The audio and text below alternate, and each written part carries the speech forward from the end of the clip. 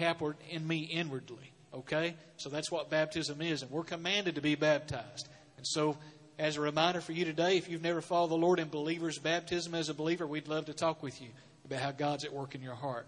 So, Brandon, brother, I'm going to turn it over to you, okay? There's a microphone there, so they should be able to hear you. Well, you stole most of my thunder already, Steve, but... sorry, go ahead. Yeah, no, like Steve has said, this is my amazing, beautiful daughter, Maya, and we are missionaries in Argentina. Me, her brother Malachi, and Mom, my wife, Crystal, sent out by this church. And if you receive our newsletters, then you know kind of a consistent prayer request that we always have is the salvation of Maya, the salvation of Malachi, that they would love Jesus, that they would follow after him.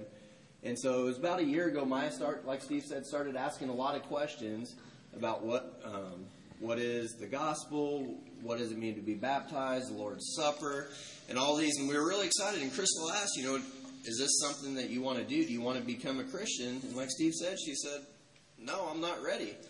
In which at the time, it's kind of sad and everything, but it's encouraging to us when we get to this point after I got the opportunity to preach at Noble, and then Rob shared the gospel at a funeral. And then Maya came to us and said, I'm ready. I believe. I want to be a Christian. And a couple nights later, I was sitting on the couch with Maya, and we talked about what it meant to be a Christian, that it was salvation through Christ alone, by faith alone, and that it wasn't by just our works. It's not by works that we're saved, but it's through faith alone. And so she said she believed, and that night she prayed and asked God to forgive her of her sins and wanted to trust in him. And so we're glad that you guys get to celebrate that with us today. So Maya, I'm going to ask you a few questions. Do you believe that Jesus is the Son of God? Yes. Very good. Do you believe that Jesus came to this earth, lived a perfect life, a life that you could not live? Yes. Do you believe that he died a death on the cross in your place? Yes. Do you believe that 3 days later that he rose again? Yes. Have you repented of your sins and trusted in Jesus Christ? Yes. And are you committed to follow him the rest of your life? Yes. Very good.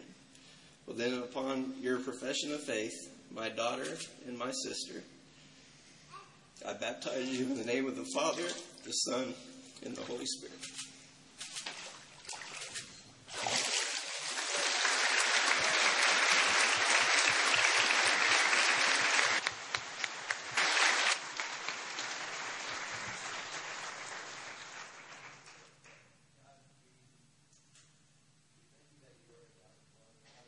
Who loves us even though we're sinful, that loves us even though we don't deserve it, and that you save it. You save us despite our sinful nature, despite our rebellion against you. Lord, you love us and you save us, Lord. And so I'm thankful for my daughter. I'm thankful for Maya, that she has placed her faith in you, that she loves you, Lord. I pray that you would help her to grow up to be a woman of God who desires nothing more than to make much of Christ and to do much for the kingdom, Lord. So I pray that she would grow up to be a godly woman, Lord. I pray that she would grow up to do great things for your names.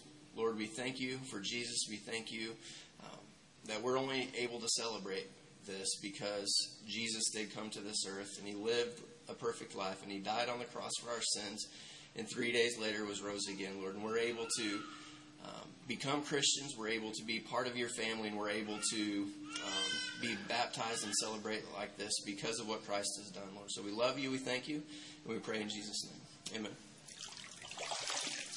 Praise the Lord. That's the way to start off a worship service this morning.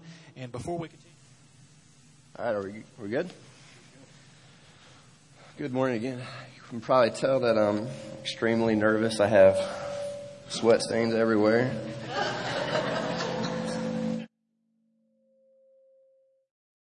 But it is really good to be here. It really is. It's always good to be, we stress to our kids that Argentina's home. Home is where the family is. But, I mean, in all honesty, we're leaving home to go to our home. And so Mount Carmel is always home for us as well. But during the baptism, you might have heard me say that if you get our newsletters, then you know that we've asked prayer for Maya. Just on that note, we have put a sign-up letter in the Welcome Center and then on the back table in the back there. So if you're not getting the emails, It's a great way for her to stay up on top of what's going on in our lives, what's going on in Argentina, and a great way to encourage us just to reply to the email, say, hey, we're praying for you, and that means a lot to us whenever we receive those. So if you haven't signed up, if you haven't got the newsletter, please do that. And also, if you do not have plans for lunch today, my family and we are going to be going out to the park. And very informal, we're just going to grab lunch, probably wherever Maya wants to go. And we will grab lunch and we will take it out to the park just to hang out. So bring kids, play, or come stop by, talk with us, say goodbye. I mean, if you can't make it, it's no big deal. We'll see you in 2 years, so don't feel obligated. But so today is our last day, full day in the States, and then tomorrow we fly out. So it was an honest joke, but in all sincerity, I hope that you can come out and say hi, rejoice what the Lord's doing in Maya's life, and to kind of say bye. And we'll see you again in 2 years. So if you would, go ahead, turn to Romans chapter 15. Romans chapter 15, verses 8 through 20. So Romans 15, verses 8 through 20. And before we actually read the scripture again, here we're going to be looking at, I think the title's on the handout, but it's called A Holy Ambition, Reaching Through Teaching. So we're going to be looking at the portion of scripture where Paul says, it is my ambition to preach the gospel where it has not been preached. And so kind of leading up to this, I was like, it'd be fun to contrast this between some not so good ambitions in life. And of course, there was plenty of examples of stupid people on the internet. So I found a couple that were my favorites that I'd like to share with you. And so first of all, have you ever been on social media, on Facebook, or even reading an online article? And the article can be super sincere. It can be a very important article. It could be very touching. It could be very sad. And they say something in the article like, the people that were there, and they spell there T-H-E-I-R. And so even though the article could be really, really good, you got that one person that's in the comment section that's saying, this person's so dumb. I can't even read this because they spelled there T-H-E-I-R instead of T-H-E-R-E. Well, there's a guy named Brian Henderson, and he is an editor for Wikipedia, which Wikipedia is like an online encyclopedia. They don't even get paid, mind you. But he has every Sunday night, he devotes his time and his energy into correcting the phrase comprised of. I thought it sounded good, so I had to click on it to actually find out what's wrong with it. But I guess grammatically you're supposed to say composed of or consists of. Brian has spent his whole life, well, not his whole life. He has spent a big portion of his life every Sunday night going through by hand and editing tens of thousands of articles and correcting them. This guy, I would kind of like to meet this guy, but it's still a really bad life goal. Another guy, Ryan Beats, he's got a goal of owning every single copy of the movie Speed, the VHS tape. But the movie with Keanu Reeves where it's the bus and they can't go under 50 miles per hour? He's made it his life goal to collect every single copy of the movie Speed. And what started as like a joke of buying 6 of these copies to give out to all of his family during Christmas opening has turned into an obsession to where he has created the World Speed Project and has thousands and thousands of copies of the Speed. Now, of course, we can giggle at this and we can laugh about this a little bit. But if you really, really think about it, it's actually quite sad, isn't it? That your purpose in life, that your aim in life, what your goal is in life is to own every copy of Speed or to make sure that people don't use the phrase comprised of. And so I want us to look at the question today and truthfully answer what drives us, what makes us tick, what is our ambition. Do we have an ambition like Brian or Ryan? Or do we have a holy ambition like Paul? And so let's go ahead, in honor of God's word, we'll go ahead and stand. We'll read together Romans chapter 15, verses 8 through 20.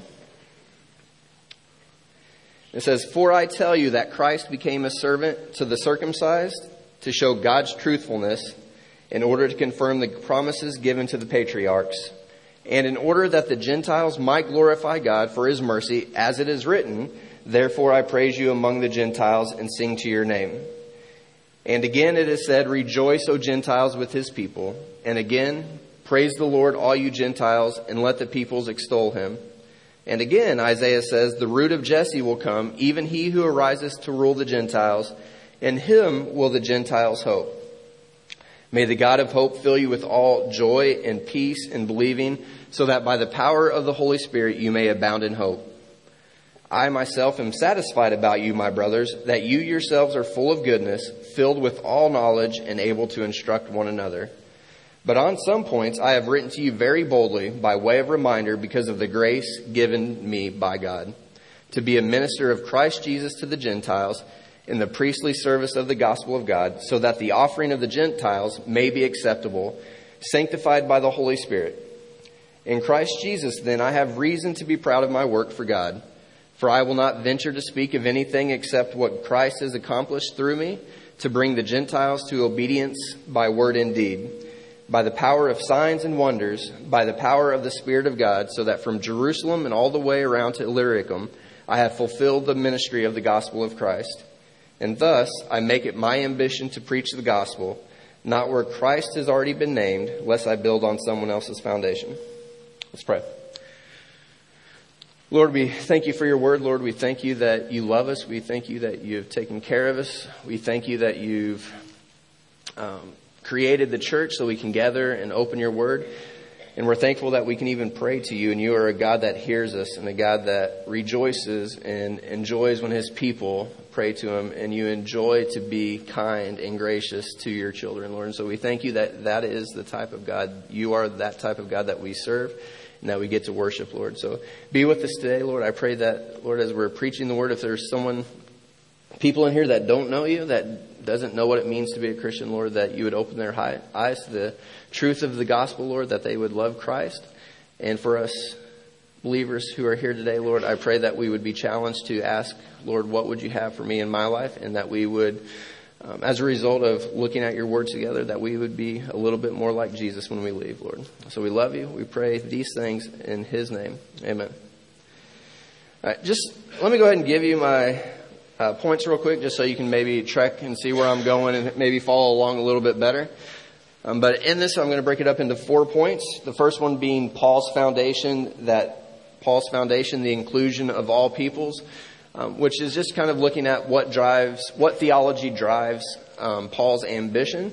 And so in our verses, we have the gospels for everyone, but we'll pull in some other truths, theological truths about salvation.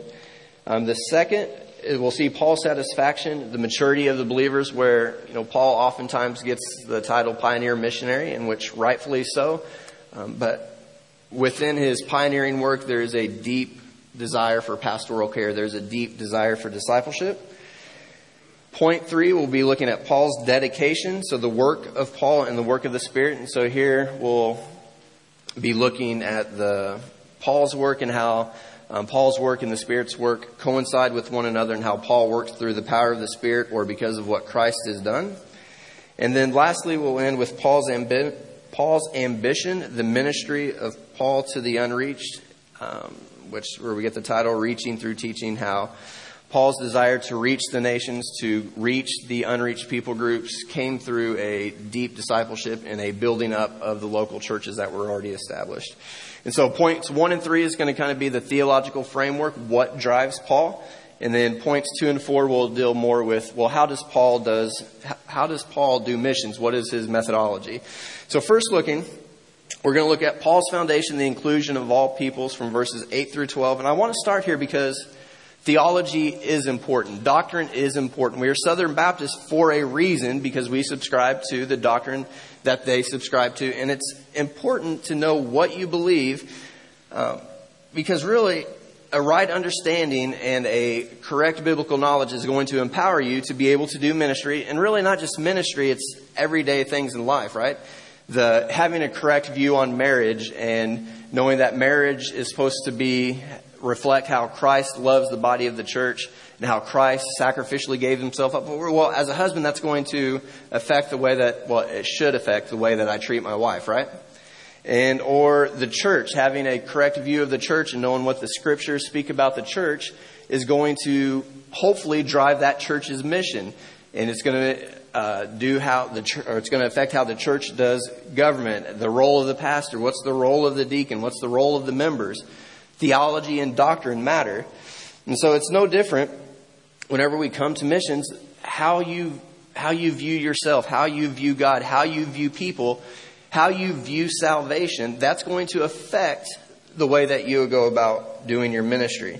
In missions, it's really important, right? If it's all about, oh, these people are just so lost, I just need to go to them, they need to hear it. Well, while that's true, those people are going to hate you. And oftentimes in those, in the 1040 window, in those dangerous countries, they're going to want you dead. And it's going to take a lot more than the love for the people to keep you on the field and to help you to sustain what God has called you to do. So theology is important. And throughout the book of Romans, it is theologically rich, especially in terms of salvation, talking about salvation, justification, how one can be made right with God. In Romans, we see the theology that drives Paul to where he can say, and he can be faithful in when he says, my ambition is to go where the gospel hasn't been. And even in our own lives, it's not always easy to be a Christian. It's not always popular to be a Christian. We're labeled very intolerant people and all this stuff. And in a lot of areas, we are not liked, and it's going to be a proper view of ourselves, a proper view of God, a proper view of salvation to help us to be faithful and to help us to want to share Christ with those. And so before we get to verse 8 in Romans 15, I want to do a real quick flyby of the different areas of salvation, the different theology, the different doctrines that we see that Paul lays out throughout the book of Romans. And so in the first 3-4 chapters, Paul very clearly shows that he believes that all people have sinned, that there is a need for salvation, that all have sinned and all have fallen short of the glory of God. And he also says within Romans 1 that there's no excuse for people not to believe in God because the creation speaks that there is a creator, that our conscience testifies to yourself that there is a creator. And within those first 4 chapters, not only is the need for salvation or our sin presented, but also the provision for salvation. In Romans 3:21 through 26, we read, but now the righteousness of God has been manifested apart from the law, although the law and the prophets bear witness to it. The righteousness of God through faith in Jesus Christ for all who believe. For there is no distinction, for all have sinned and fall short of the glory of God and are justified by his grace as a gift through the redemption that is in Christ Jesus, who God put forward as a propitiation by his blood to be received by faith. And so within that verse, you see the provision or that God provided a way for salvation to happen. It tells us that Jesus Christ was put forward as a propitiation. And then we see what flows from that we can be redeemed, that we can be bought by the blood of Christ, that we can be justified by his grace as a gift, that we can be made right in front of God, and that we can even be declared righteous, the righteousness of Christ given to us and our sin put on Christ. So through Romans 1 through 4, we see the need of salvation, the provision of salvation. And then as we move on, you kind of get to see, okay, what does salvation accomplish? What is the result of salvation? And in chapter 5, we're told that we have freedom from the wrath of God. In chapter 6, we have freedom from sin. In chapter 7, we have freedom from the law. And in chapter 8, we have freedom from death. And then as we move on, Paul gets into the scope of salvation in Romans chapters 9 through 11, that Jews and Gentiles are all able to be saved and included in the family of God. So we have the scope of salvation. And so this is the theology of salvation that drives Paul, right? We all have sinned, but while we were yet sinners, Christ died for us. And for those who believe, we are made righteous, we are justified, we are redeemed because of the propitiation, because of the provision that God has made through Christ on our behalf. And as a result, we are free from the wrath We are free from God's wrath, and all we know is grace and love. We are free from the bondage of sin. We are freed from the impossible demands of the law. And as a result, everyone is able to know Christ. So we finally get to Romans 15, and we read in 8, "For I tell you that Christ became a servant to the circumcised to show God's truthfulness, in order to confirm the promises given to the patriarchs." So what Paul is saying here in the book of Romans, where anyone can be saved, this isn't something new. This isn't something that Paul came up with. This is something that's been God's plan from the very beginning. From the very beginning in the garden, when God created Adam and Eve and created them in His image, He told them to be fruitful, multiply, and to fill the earth, because God desired for there to be a world full of worshipers in every nation, every tongue, and every tribe. And then we know kind of how the story plays out. Sin enters the garden. Adam and Eve eat of the fruit. But then right after sin enters the world, we have the first promise of the Messiah in Genesis chapter 3, verse 5, that there would come one where the serpent would strike his heel, but he would crush the serpent's head. Then, now that sin has entered the world, God still gives the command to be fruitful, multiply, and fill the earth. And we see this over and over. Be fruitful, multiply, fill the earth. And man starts to sin. And as we continue on, we have the first murder. And it gets so bad to where it says the world has grown so corrupt that God sent a flood.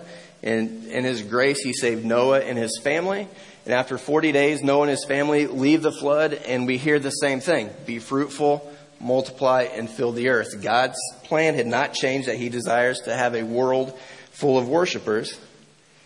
Not much later, a couple chapters later in Genesis, we get to the Tower of Babel, where we see once again the disobedience of the people. Instead of multiplying and filling the earth, making much of God, they decide that they're going to settle, build a tower, and make a name for themselves, which that was their first mistake.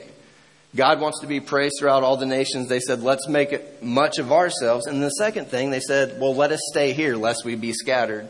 Directly going against this command to be fruitful, multiply, and fill the earth. So then God comes down. He spreads them on His own. And then we have and He says, well, I'm going to confuse their language, give them all different languages. And then He disperses them. And so now we have the nations. And then we have people who speak different languages. And I promise you, Crystal and I hate the Tower of Babel people. Now that we're in language school trying to learn Spanish, we despise them a lot. And so what is God going to do? But in the very next chapter, we see the call of Abram, where he goes to a pagan worshiper, Abram, and calls him and says, I am going to bless you so that you will be a blessing to the nations. And then this gets passed on from Abram to Isaac, Isaac to Jacob. And so God's plan, and on this side of the cross, we ultimately know that blessing is going to be Christ, right? Through Christ, these nations are going to be blessed. But God's desire for Gentiles to worship Him and Gentiles to glorify Him is nothing new in Romans. It is something that God has planned, has ordained, has made from the very, very beginning. And that is very good news for us. So let us pause. Let us think of, well, what this is good news for us. What does this mean to us? Well, first of all, for those who aren't Christians here, for those of you who are unbelievers, if you're not a follower of Christ, the Bible is very, very clear. And I say this with as much love as possible, that you are under the wrath of God and a Christless hell awaits you. But there's definitely hope. In Romans 10, it says, for whoever calls upon the name of the Lord will be saved. So today, I don't care if you are black, white, brown, green, yellow, or some shade in between. And I don't really care how grave or how much you say that, well, my sin is so great. And I don't care how unworthy you think you feel.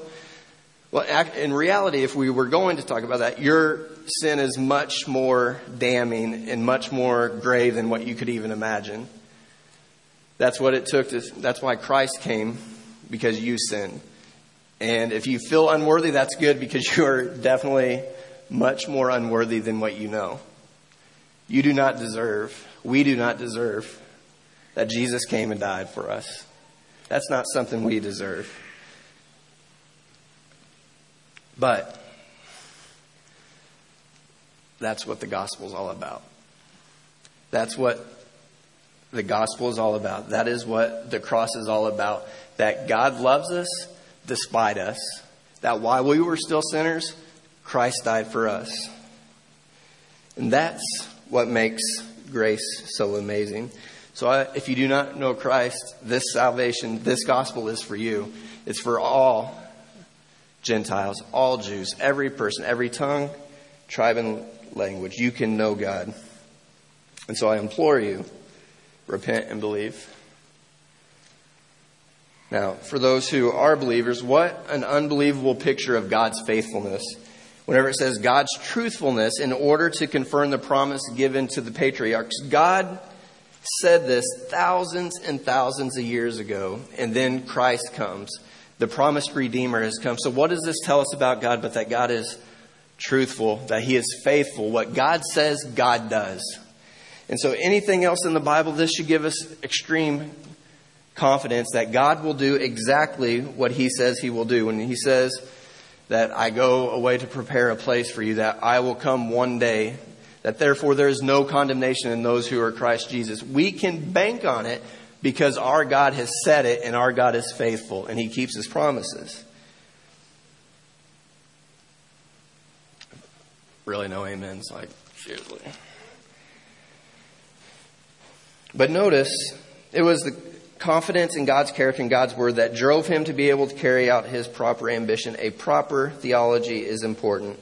But notice that in the next verses, whenever we get to verse 13 and 14, it's not merely just the salvation of the believer that's important, but it's the maturity of the believer. It's that believer becomes discipled. And in verse 13 it says, "May the God of hope fill you with all joy, peace, and believing, so that by the power of the Holy Spirit you may abound in hope." So here we see the results of salvation, right? One that is saved, God fills them with a joy and with a peace and with a hope. And so a joy of knowing their Creator, knowing the one that saved them, a peace that you were once an enemy of God, but now you're reconciled with God. You no longer know God's wrath, but only His grace, love, mercy, maybe the occasion discipline. And that we have hope. But notice, and of course, like we can resonate with this, right? Whenever we see someone being baptized like Maya, or whenever we see someone come to faith in Christ, I mean, there is much reason to celebrate, much to be joyful for. That a person was taken from an eternal destination of hell to heaven, enemy to friend. And this gives Paul much joy, but he says his satisfaction comes. "But I myself am satisfied about you, my brothers, that you yourselves are full of goodness, filled with all knowledge and able to instruct one another." So Paul wasn't merely content of just seeing people come to Christ, but seeing them mature and replicate himself to where they can do what Paul is doing. Maybe not exactly as well as Paul. There's probably no one in here that could live up to the standards that Paul set. But being able to rightly divide the Word of God and to share that and to make disciples. That's what he wanted to see. And we see it all over his ministry. And I want to unpack that a little bit. But I want to talk a little bit more about just the theology that we're going to see in verses 15 through 19. We talk about how Paul is able to do this discipleship, how he's able to do his work. Again, it's going to be helpful to look at verses 15 through 19 and see the work of Spirit through Paul. And I'm going to actually hit kind of 15 through 19 twice. And the first time, I just want to see how Paul works and then what he says about the work of Christ or the work of the Spirit in his life.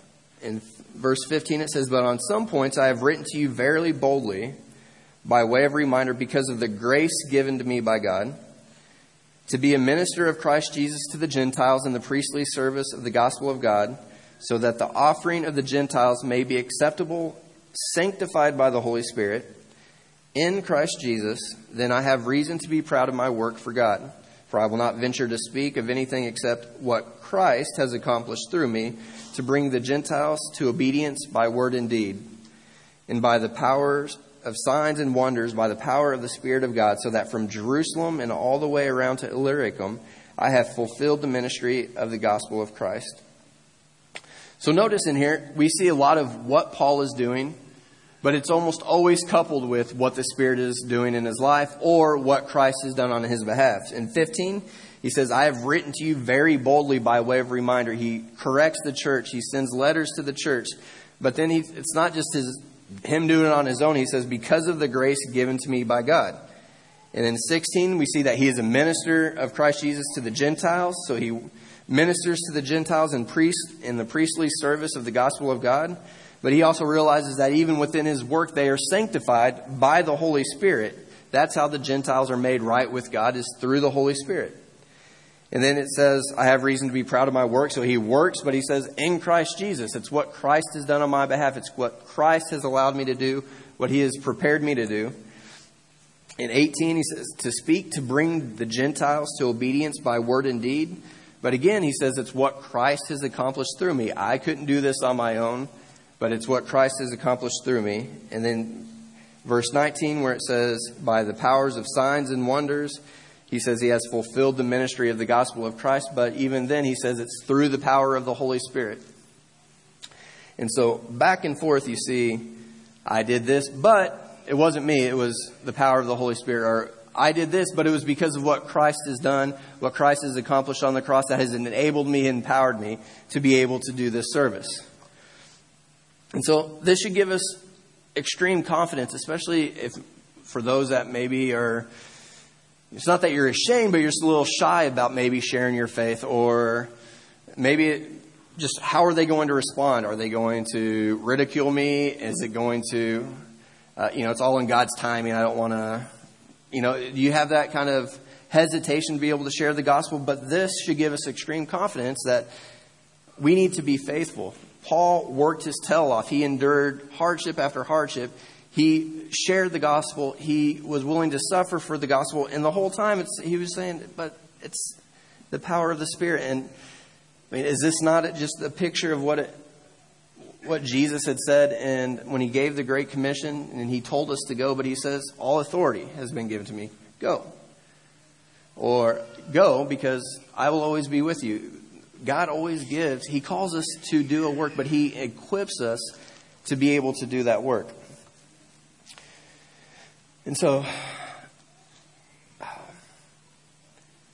let's go ahead and we'll run through those verses again, because I want us to take a look at the ministry of Paul. I want us to take a look at his methodology. We have seen the theology that drives him, his doctrine of salvation, and we see that his doctrine of himself, we see the doctrine of the Holy Spirit.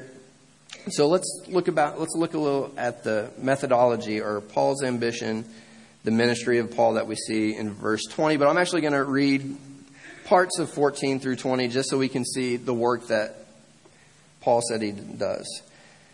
Again, in 14, he says that he is satisfied because they are filled with all knowledge and able to instruct one another. In 15, but on some points I have written to you very boldly by way of reminder. 16, so that the offering of the Gentiles may be acceptable. In verse 18, to bring the Gentiles to obedience by word and deed. And then we pick up in 19, by the power of signs and wonders, by the power of the Spirit of God, so that from Jerusalem all the way around to Illyricum, I have fulfilled the ministry of the gospel of Christ. And thus I make it my ambition to preach the gospel, not where Christ has already been named, lest I build on someone else's foundation. All right, so here it's very clear.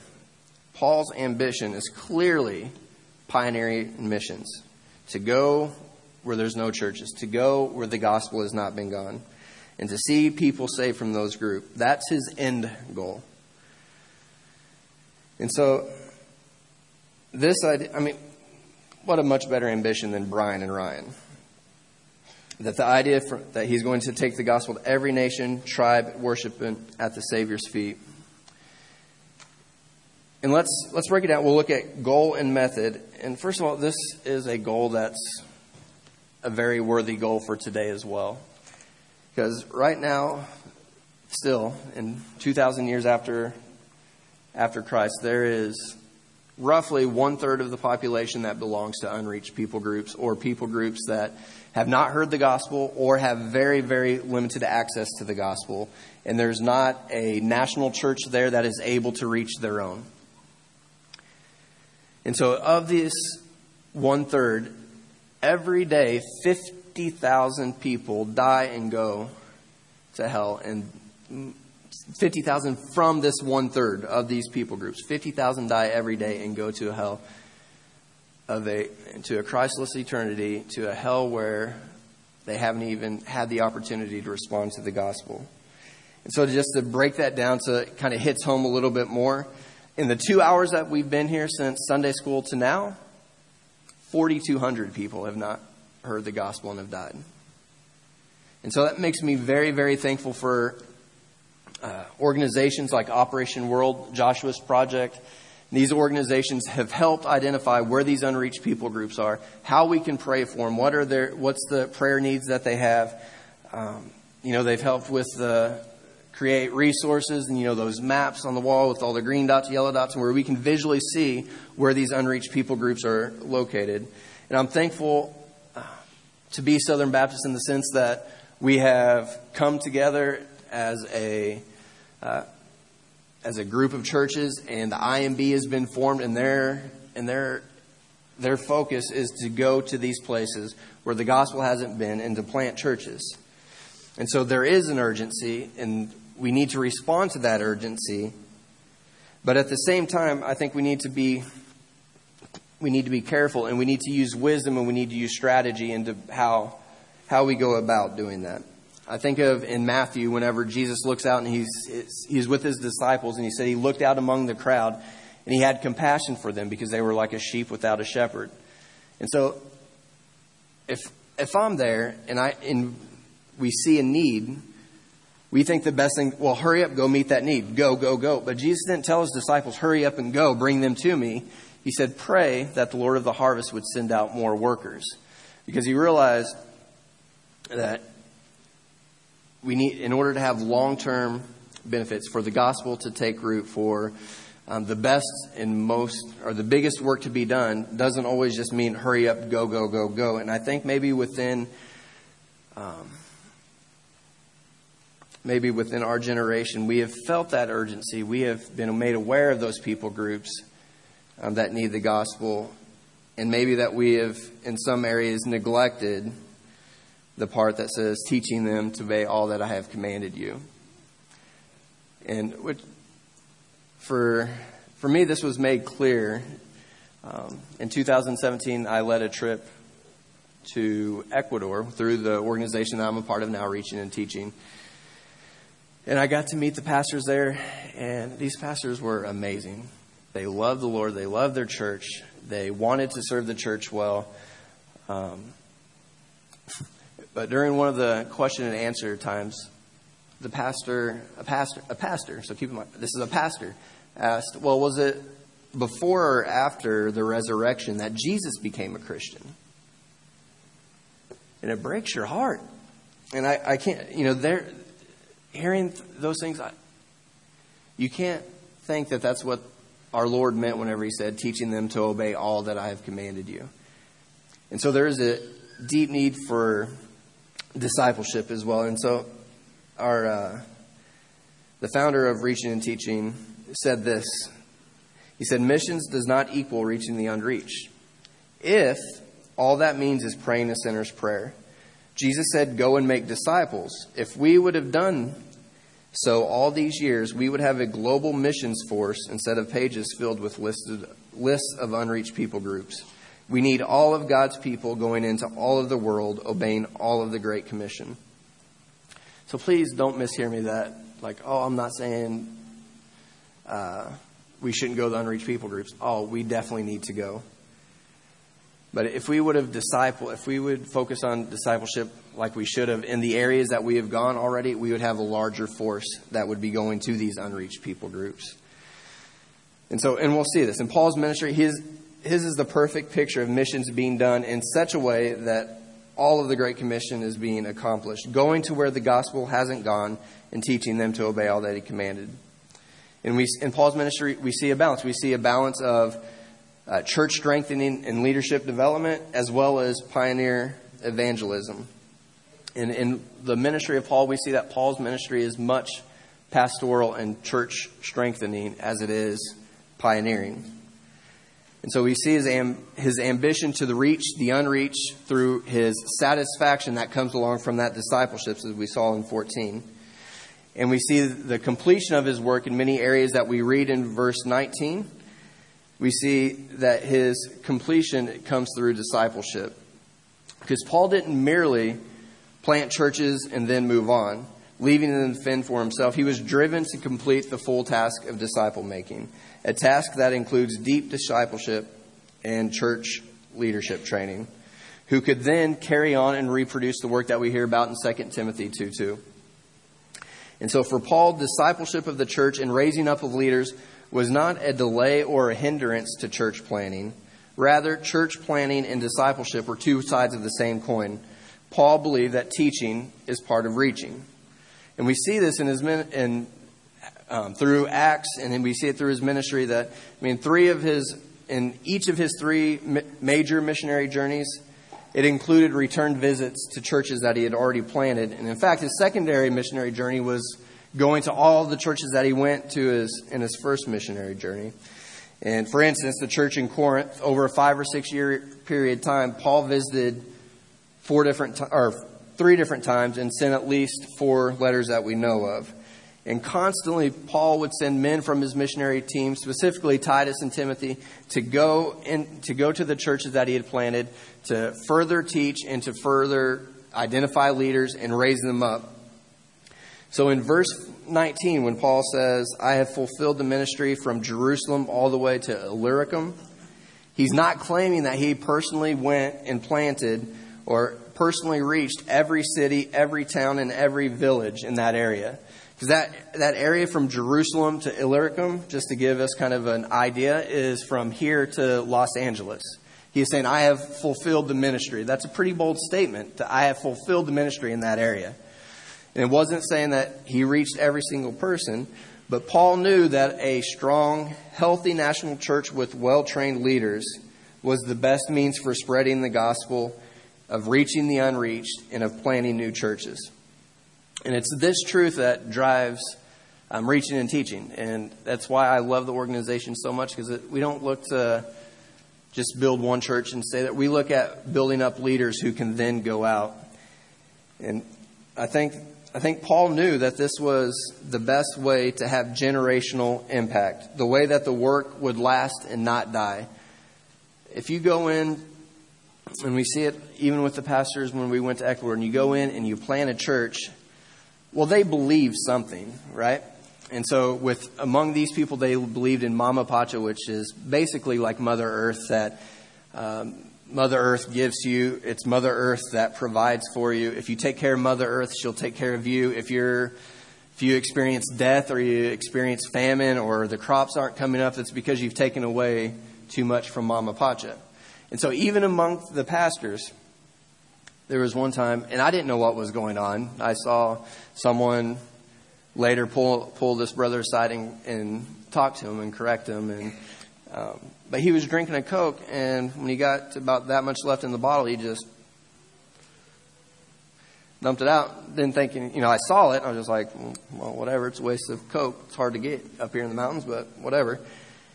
But later come to find out that was his offering to Mama Pacha. A pastor of a Christian church, just his offering to Mama Pacha. And so whenever you don't have deep discipleship that takes place, you're going to have that, at best, syncretism. And at worst, after a generation, that church is going to be no more. Or it's going to be so far gone that it's not going to be teaching anything of the gospel that we have. And so Paul knew that in order for a church to be sustained, in order for generational impact for the gospel to be there for generations to come, he had to reproduce himself, not merely just plant a church there. And so Here's maybe a little illustration, maybe help with that. So let's say that I am really, really good at sharing my faith, and for the next 33 years, I could lead someone to Christ every single day. Like, that would be super impressive, right? Like, I would be held a hero. And that is awesome. But let's say that instead my focus was I was going to share the gospel with one person, and that person becomes a Christian. I'm going to pour my life into them. I'm going to teach them. I'm going to show them how to understand the gospel, to read the Bible, to understand it, then to be able to take it and teach someone else to be able to do the same. And so let's say instead of one person every day for 33 years, my goal becomes, okay, just one person a year. But then I want to train them to be able to do the same thing. And so what's crazy is after 33 years, if I see someone come to Christ, disciple them, next year we both do that. And then the next year, everyone involved does that again. At the end of 33 years, it's over 4 billion people who are affected with the gospel. And Billy Graham puts it this way. He says, one of the first verses of Scripture that Dawson Trotman, founder of Navigators, encouraged me to memorize was 2 Timothy 2:2. This is like a mathematical formula for spreading the gospel and enlarging the church. Paul taught Timothy. Timothy shared what he knew with faithful men. Then faithful men would then teach others also. And this process goes on and on. And if every believer followed this pattern, the church could reach the entire world in one generation. Mass crusades in which I believe and to which I have committed my life will never finish the Great Commission, but a one-to-one ministry will. So Paul's investment in deep discipleship and training in existing churches resulted not only in healthy congregations, but it also resulted in the inevitable spread of the gospel and the planting of new congregations. So when done right, teaching will always lead to more reaching, because teaching exponentially multiplies the missionaries' reaching capabilities. So hopefully we see a little bit through this scripture, we see a little bit of Paul's theology, we see a little bit of his methodology, and so now we ask the question, so what? So what is that? What's Paul's theology? What does Paul's mission mean to us? How does it impact our lives? And so hopefully from what we've talked about today, you can see that, first of all, truth matters. Discipleship matters. Doctrine matters. And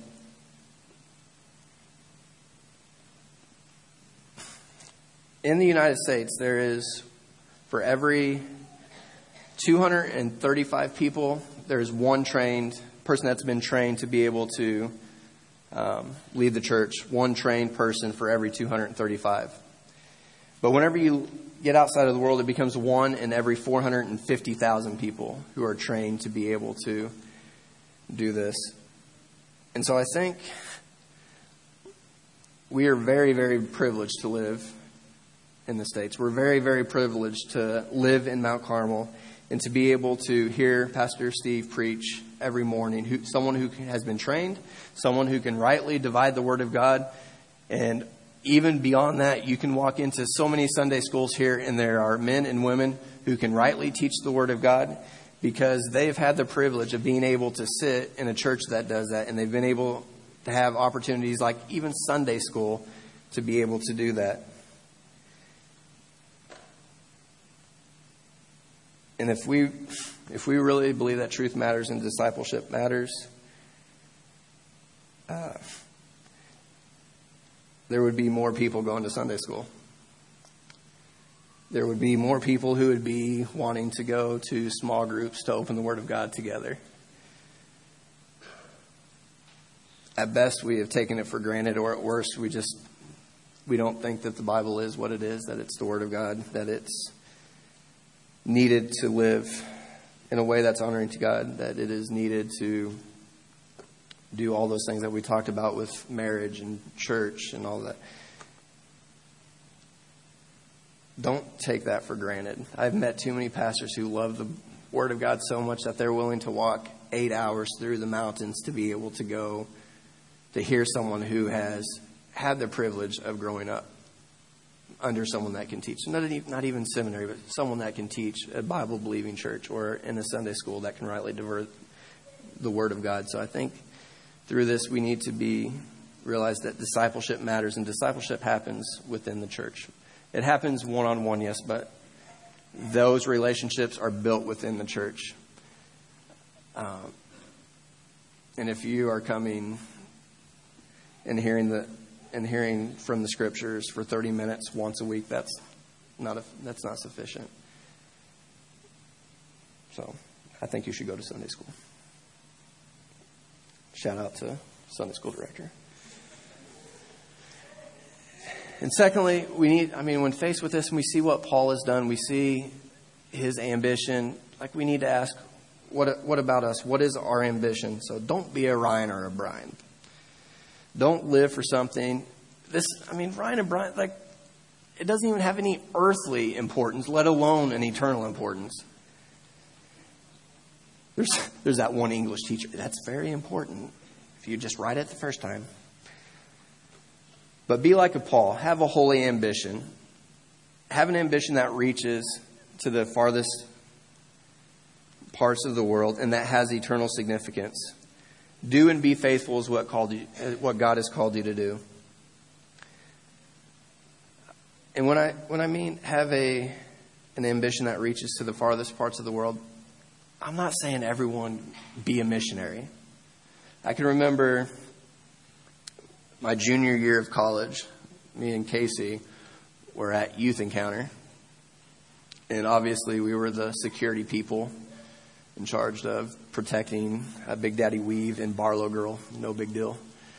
But I remember that night we were part of our collegiate ministry, and we were sitting I was sitting there, because basically what that meant for me and Casey at the time, or Griff back in the day, what that meant for Bubby and Griff was that we could go pretty much anywhere we wanted throughout the arena because we had a security shirt on. We were really bad at our job. So whenever the preacher was up and the band was up, I was towards the front. But whenever one of the preachers was speaking, up on the map they had, we talked about Joshua Project and Operation World. They had one of those classic maps of the green dots, yellow dots, and red dots. And I remember growing up, Crystal would make she felt like she was called to missions even while in high school, and having friends who had a heart for missions. And my response was, almost verbatim, that is great, but I will never do that. I'm not going to do it. And it was that night that began a 6 to 7 month kind of journey that the Lord took me on, where He actually called me to what I said I was never going to do, and gave me a heart for the mission. So whenever I say have a holy ambition that reaches the farthest parts of the world, I'm not saying you should be a missionary. I'm saying, like me that night, I felt convicted that my response towards my Lord and Savior was, that's great, but I'll never do that. But just be willing and do it frequently, do it often. Pray and say, Lord, whatever you have for me, I will do it. There's nothing that's going to be like, that's great, but I'm not going to do that. But a willingness to do whatever the Lord has called you to do. And if you have done that, if you are seeking after the Lord and you are constantly asking yourself, Lord, what would you have for me? And the Lord says, I want you to be a stay-at-home homeschool mom. Well, praise the Lord. You would not honor God anymore by going to the Middle East and dying for Him over there than being faithful what the Lord has called you to do here. So don't mishear me. But be faithful at what the Lord has called you to do. Look at where can I disciple? And that starts at home. Start with your kids, but also with your work and sharing the gospel there. And pour into those. Share your faith. And use yourself to edify the church. Get involved in the local church. There is nothing more beautiful than being involved in a small group and sharing and pouring into each other's lives, and how one iron sharpens iron, one man sharpens another. Just the community that builds, and then whenever a unified church, what they can do for the Lord to reach the nations. And so be willing to do whatever the Lord has called you to do. And I'll end with this little part. I love this. I love the story of David Livingstone. He spent much of his life in Africa for 40 years. And from England, when he comes back, he's speaking at Cambridge to a group of people. And so he says this because, I mean, after spending years and years and the majority of your life on the mission field, I'm sure he heard like, oh, what a sacrifice. What a sacrifice. That's awesome. But he says this whenever he was talking to the students. He said, "For my own part, I have never ceased to rejoice that God has appointed me to such an office. People talk of the sacrifice I have made in spending so much time in Africa. Can that be called a sacrifice, which is simply paid back a small part of a great debt owing to our God, which we can never repay? Is that a sacrifice which brings its own blessed reward in healthful activity, the consciousness of doing good, a peace of mind, and a bright hope of a glorious destiny hereafter? Away with the word in such a view and with such a thought. It's emphatically no sacrifice. Say rather, it is a privilege."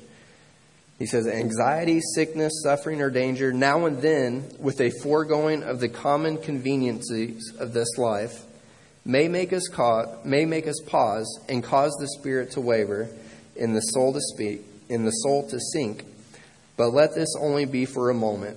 All these are nothing when compared with the glory which shall be revealed in and for of us."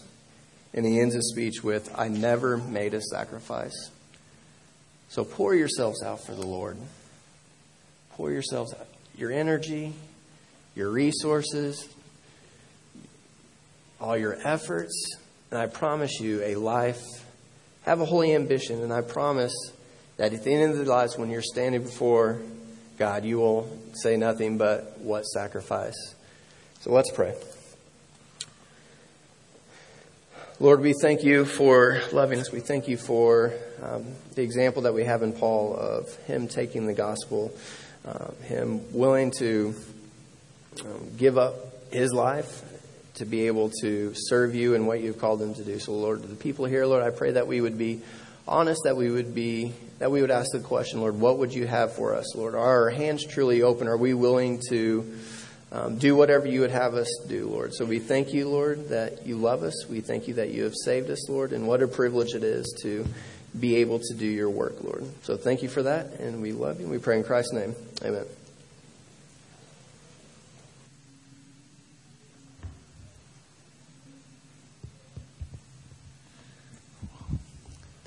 Praise God for His Word this morning. We're reminded, as Brandon shared with us the gospel this morning, that what saves us is not ourselves. He began to explain to us what the Bible teaches about justification in the early chapters of Romans. So the first thing I'd say to you before we sing this morning is be sure that you're trusting only in Jesus Christ for your salvation. Not in a time when you were baptized, or not in a time where you prayed a nice prayer, or no matter how sincere that decision was.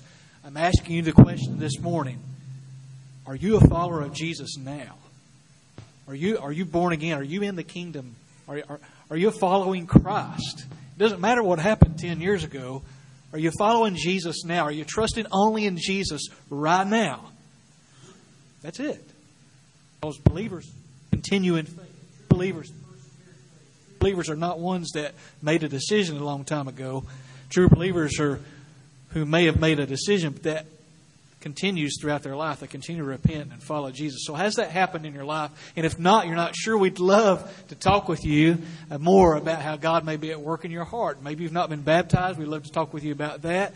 Perhaps you're a believer. You've been baptized and God's placing some things on your heart about His call in your own life, about what discipling others and taking the gospel to others looks like on your mission field. We'd love to talk with you about that. So right now we're going to stand and sing an old hymn, "The Old Rugged Cross." And as we sing this hymn together, we would invite you to come and pray here at the front if you'd like. You can pray. You can come and talk with me. I'll pray with you during that time. But you come if God's speaking right now. We'd love to talk with you. Let's sing together.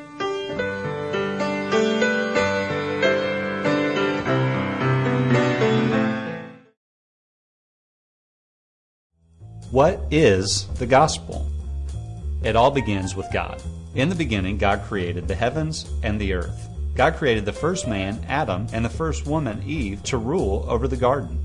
God told them they could eat from any tree that they wanted to in the garden except for the tree of the knowledge of good and evil. Everything was perfect in the garden. They had a perfect relationship with the land, a perfect relationship with each other, a perfect relationship with God, until they chose to rebel against God and eat from the tree of the knowledge of good and evil. And it brought about separation between them and God. Man has always tried to bridge the separation on his own terms and in his own strength. Whether it's building a ladder of morality and trying to be good enough for God, or even in the Old Testament example, when men built a tower into the heavens trying to reach God on their own.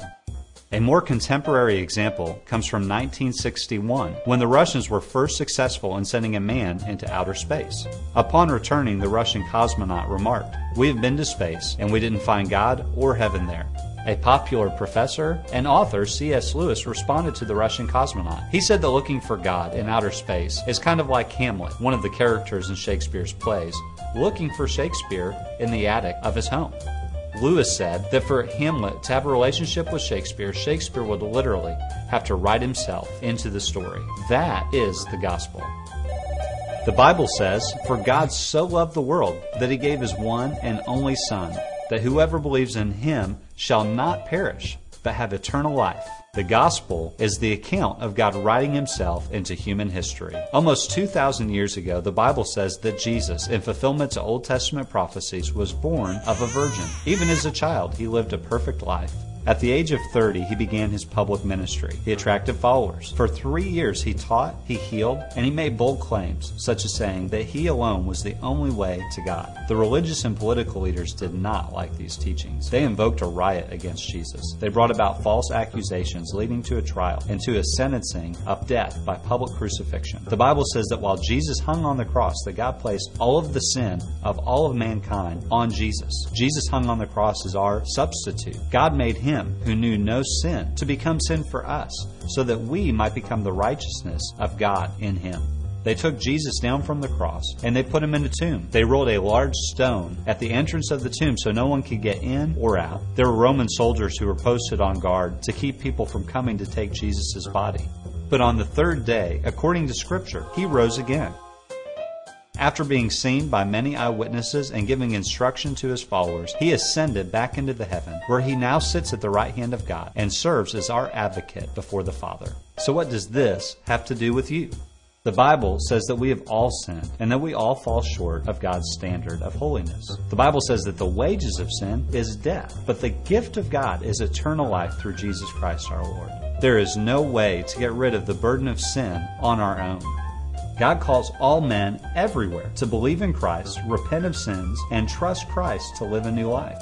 As we look back and believe in what God has done through the crucifixion, the burial, and the resurrection, as we repent and turn from our sins, as we trust Jesus as our Savior and Lord, we have peace with God and the forgiveness of sins. So let's review. It all begins with God. Because of our sin, we are separated from God. The gospel is the account of God writing himself into human history. Jesus died in our place for our sins and rose again on the third day. As we believe in Christ, repent from our sins, and trust Jesus for new life, we have peace with God and forgiveness of sins. That is the gospel.